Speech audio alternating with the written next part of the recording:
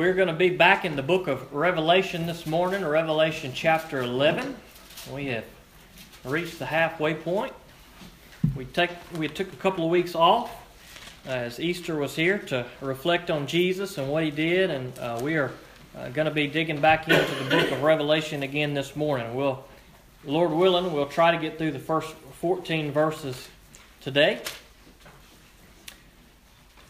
This text is a little easier than the last couple we've read. We read some kind of gnarly stuff the last couple of weeks, some stuff that's kind of hard for us to wrap our head around. And God never intends for His Word to be confusing, but there are just some things that we don't understand. And so we continue to seek God's Word. And while we may not understand all the details of the things in Revelation, we understand the main point. It's a book about Jesus Christ. And we talked about that as we got into the book. And I thought it was important that we remember that as we've gotten into some kind of tough stuff where it's about to begin to talk about these beasts and all these different symbolic things that are in the book of Revelation, that we remember that even though we may not understand completely all these details, we know that the point of the book of Revelation is that Jesus Christ is victorious, is that Jesus Christ is returning, and that God is faithful to give people an opportunity to repent. God gives us a warning in His Word, as we see in the book of Revelation, as we see these people time and time again, they are given opportunity and they refuse to repent of their evil ways. It says that they would rather live in their sin than repent and turn to the Lord. And so we've talked about some heavy stuff last week, and then today we're going to get into some more things that are going to be coming in the book of Revelation. So we will read the text, and then we will pray, and we will dig in. Revelation chapter 11, verse 1 through verse 14. Then I was given a measuring reed like a rod, with these words, "Go and measure God's sanctuary and the altar, and count those who worship there. But exclude the courtyard outside the sanctuary. Don't measure it, because it is given to the nations, and they will trample the holy city for 42 months. I will empower my 2 witnesses, and they will prophesy for 1,260 days, dressed in sackcloth. These are the 2 olive trees and the 2 lampstands that stand before the Lord of the earth. If anyone wants to harm them, fire comes from their mouths and consumes their enemies. If anyone wants to harm them, he must be killed in this way. These men have the power to close up the sky so that it does not rain during the days of their prophecy. They also have power over the waters to turn them into blood, and to strike the earth with every plague whenever they want. When they finish their testimony, the beast that comes up out of the abyss will make war with them, conquer them, and kill them. Their dead bodies will lie in the public square of the great city, which prophetically is called Sodom and Egypt, where also their Lord was crucified. And representatives from the peoples, tribes, languages, and nations will view their bodies for 3.5 days, and not permit their bodies to be put into a tomb.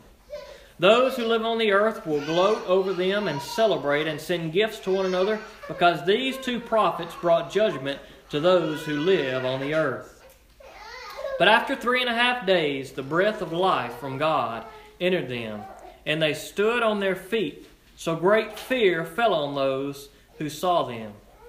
Then they heard a loud voice from heaven saying to them, "Come up here." They went up to heaven in a cloud while their enemies watched them.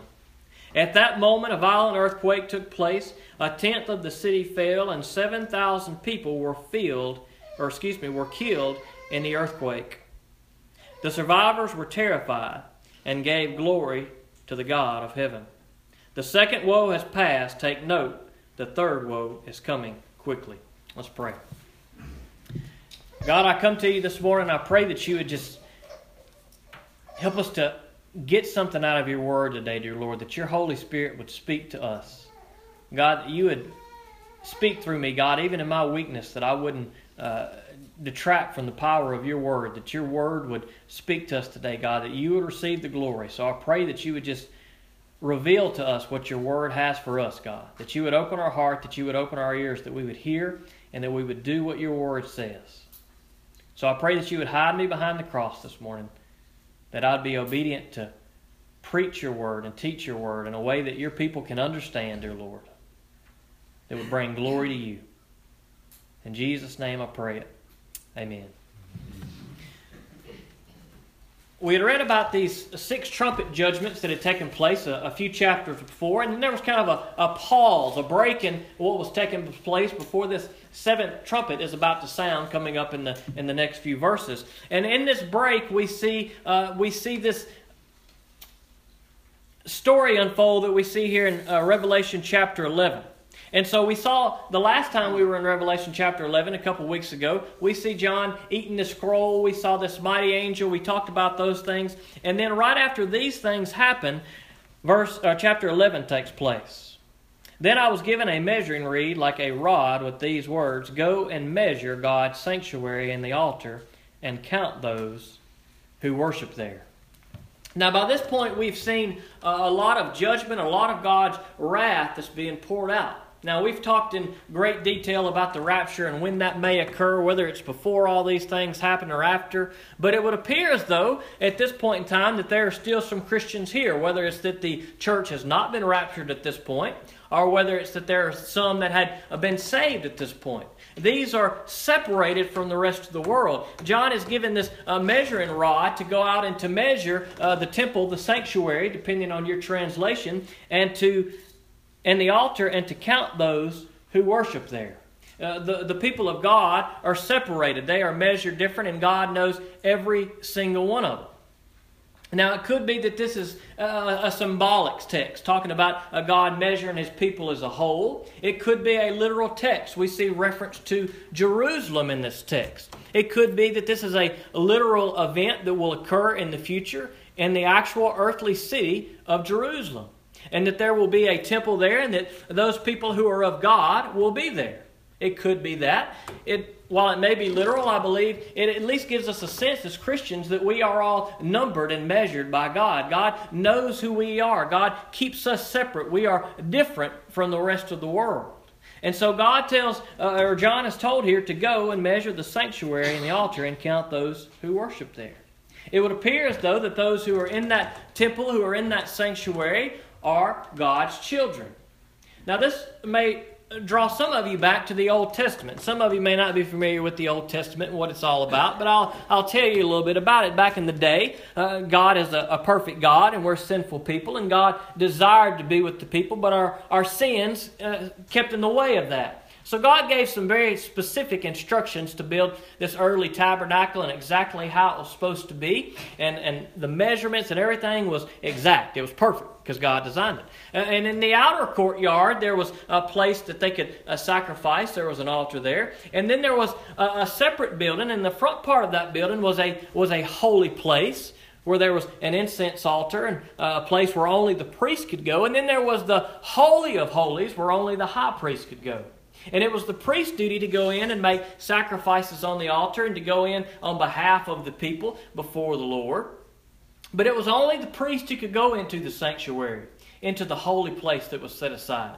The people of Israel could not go into this place. The normal common folk, they could go into the courtyard, they could go into the outer courts of the tabernacle and of the temple, but they were not allowed to go into the sanctuary, into the holy place. But the priest could. But here we see that it is God's people who John is measuring, who are in the temple, who are in the sanctuary, and they are counted. They are people that God has set aside. It might draw us back to Jesus, because when Jesus died on the cross, the veil was torn. There was a veil that separated the holy room from the Holy of Holies. And when Jesus Christ was killed on the cross and buried and resurrected, when He came back from the grave, or when He died on the cross, the veil was torn, and that gave us all access to the Lord.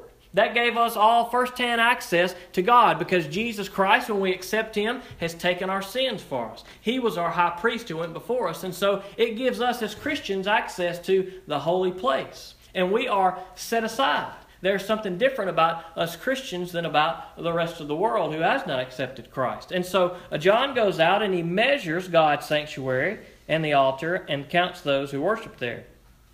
But he is told in the next verse, but exclude the courtyard outside the sanctuary. Don't measure it, because it is given to the nations, and they will trample the holy city for 42 months. And so those who are outside of the sanctuary are not God's people. These are the wicked people. These people are coming against Jerusalem, are coming against the holy city, are coming against God's people for a period of 42 months. Now, there's much speculation. Is that a literal 42 months? Is it symbolic of just a measurement of time, a kind of a long period of time, but a time that will end? I don't know.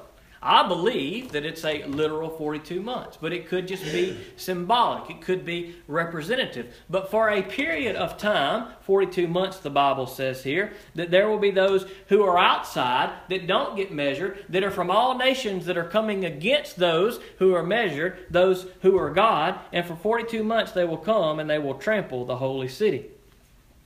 The next verse, I will empower my 2 witnesses, and they will prophesy for 1,260 days dressed in cloth. Now, 1,260 days is 42 months, if you say 42 times 30, so that's where that number comes from. But God is sending 2 witnesses who are going to preach to the people during this time. They come dressed in sackcloth. That's a symbol of mourning. That's a symbol of repentance. And here is these 2 faithful witnesses that the text goes on to say are like olive trees and like a lamp before God. These are the ones that God sends down to begin to preach to this world, to these people outside in the courtyard, these people of every nation that are coming against God's people.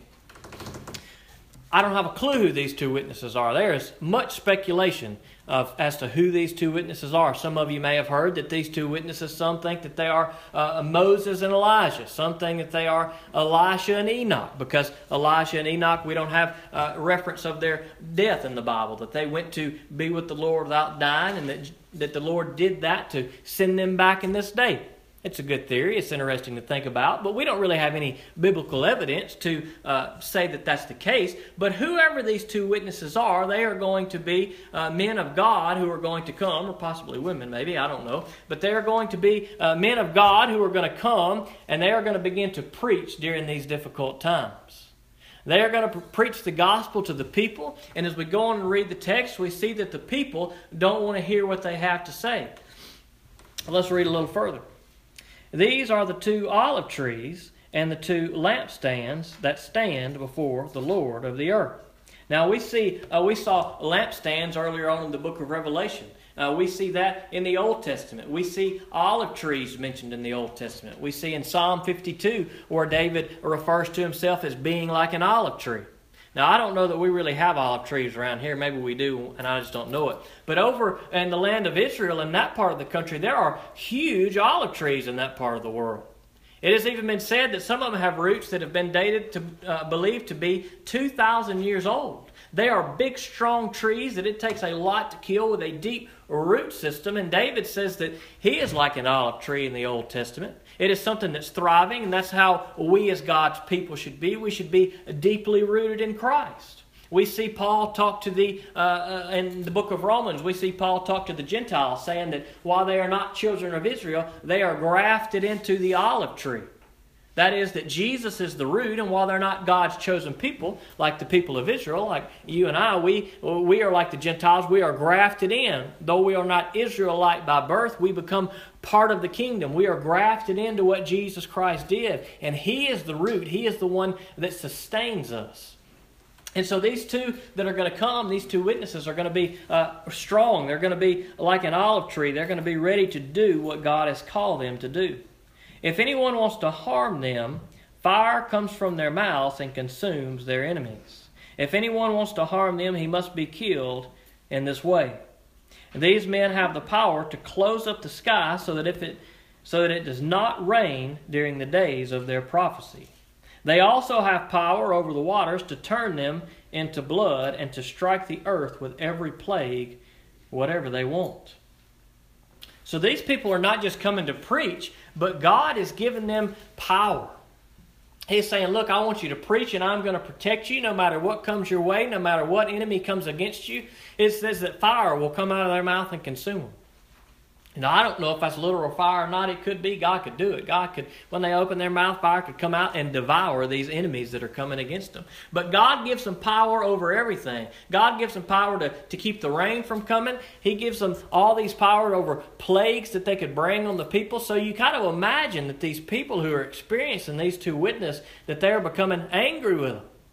Because this is an unrepentant world. We saw just a few chapters earlier that these people refused to repent.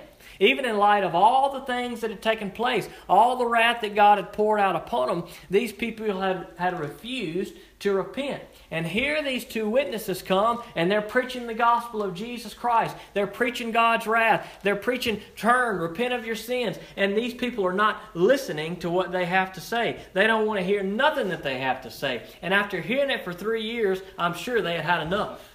And so these people, these two witnesses were able to have power over all these things that the Lord had given them power over, and they could do whatever they want. The next verse, verse 7 says, when they finish their testimony, the beast that comes up out of the abyss will make war with them and conquer them and kill them. Their dead bodies will lie in the public square of the great city, which prophetically is called Sodom and Egypt, where also their Lord was crucified. And representatives from the people, tribes, languages, and nations will view their bodies for 3.5 days and not permit their bodies to be put into the tomb. Those who live on the earth will gloat over them and celebrate and send gifts to one another, because these two prophets brought judgment to those who live on the earth. And so here we see these two witnesses whom God has protected for a time, but there is going to come a time in their ministry as they begin to preach that there is going to be one that comes out of the abyss. I believe this is a reference to the Antichrist. That is one who's going to come and he's going to woo everybody. Everybody's going to love this Antichrist when they come. And he is going to come and he's going to be finally the one that kills these two witnesses. And there's going to be great celebration. You can imagine the response of the people. For 3 years, they have been preached to by these people. They don't want to hear what they have to say. Plagues have been brought upon them. They don't want anything to do with these people. And finally, this one comes out of the abyss. This Antichrist, this one who is of Satan, comes and puts a stop to it. And all of the world rejoices. There is gloating. There is celebration because the ones who had come and tormented them for so long have finally been killed. But that's not the end of the story. I'll read a little further. But after 3.5 days, the breath of life from God entered them, and they stood on their feet. So great fear fell on those who saw them. Could you imagine?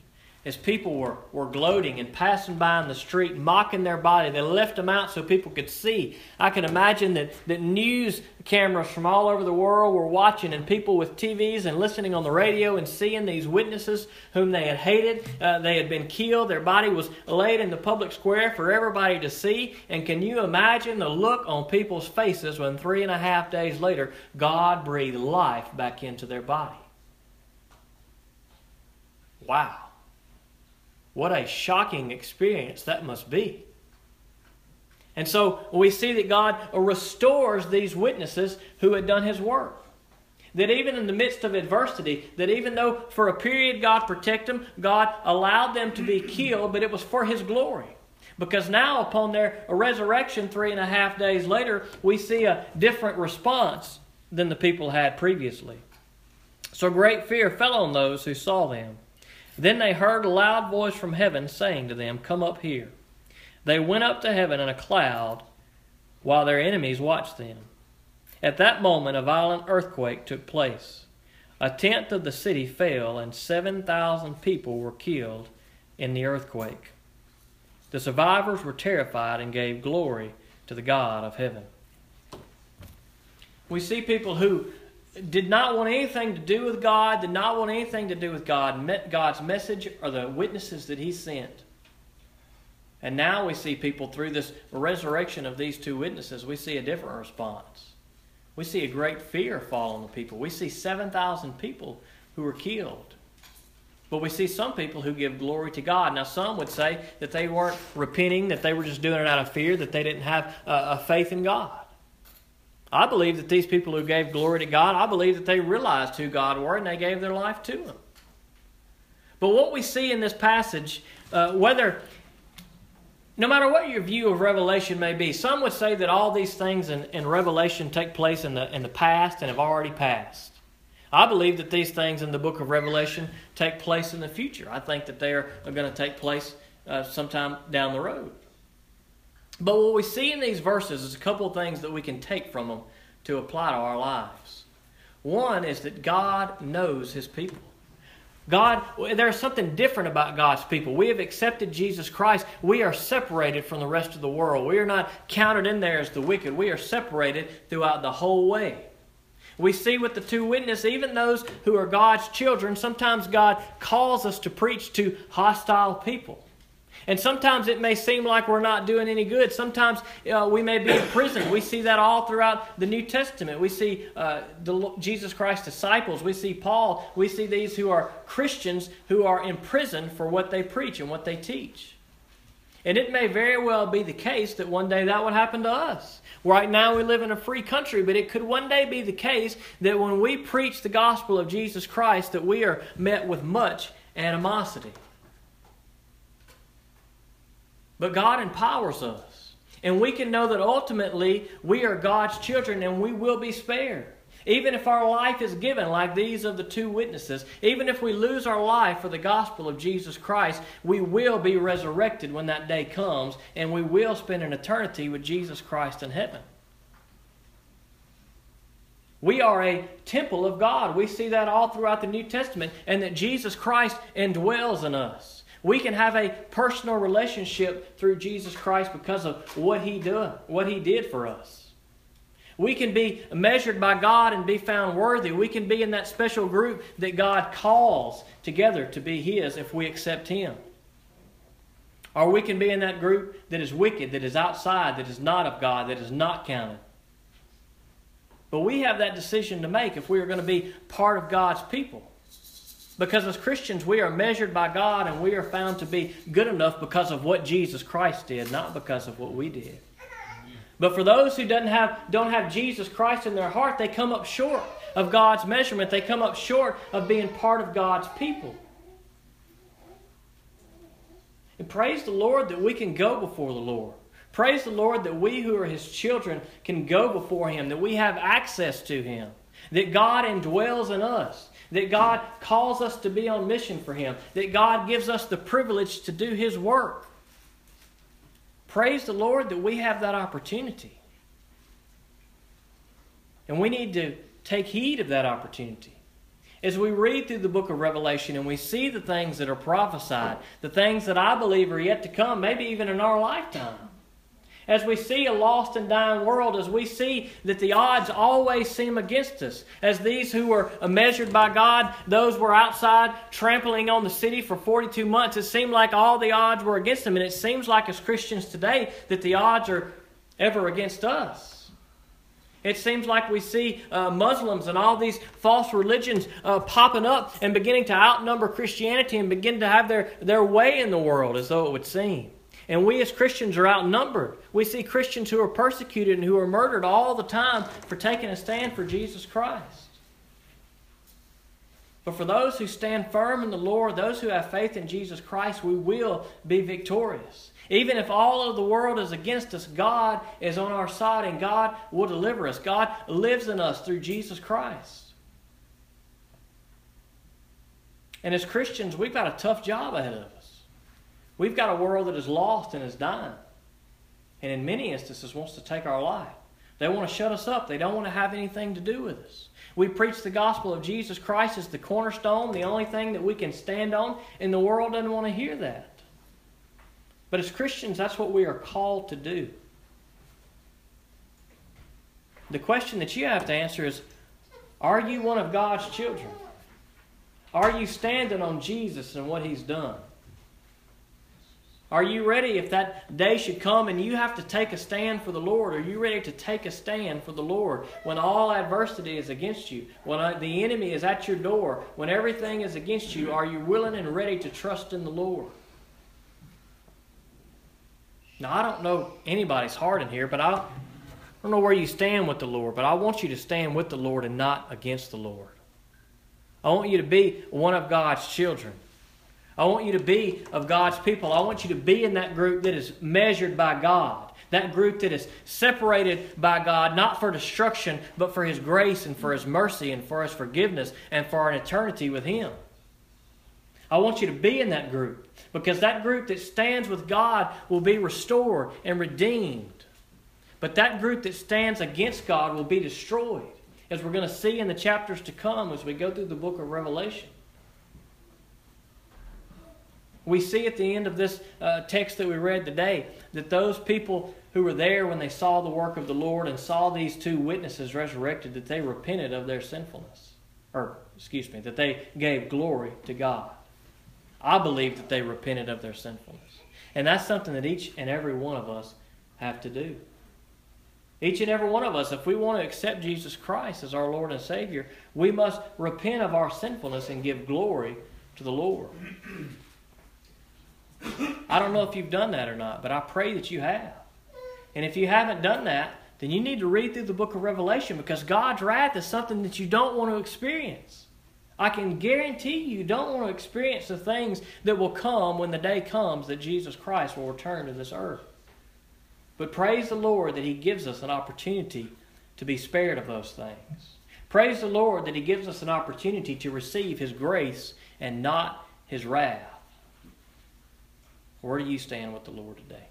Let's pray. God, I come to you this morning and I thank you for your word.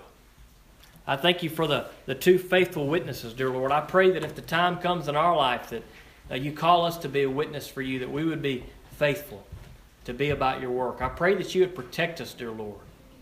God, I pray that you would give us boldness in this world where so many don't want to hear your good news, don't want to hear your word. I pray that you would give us boldness to continue to do your work.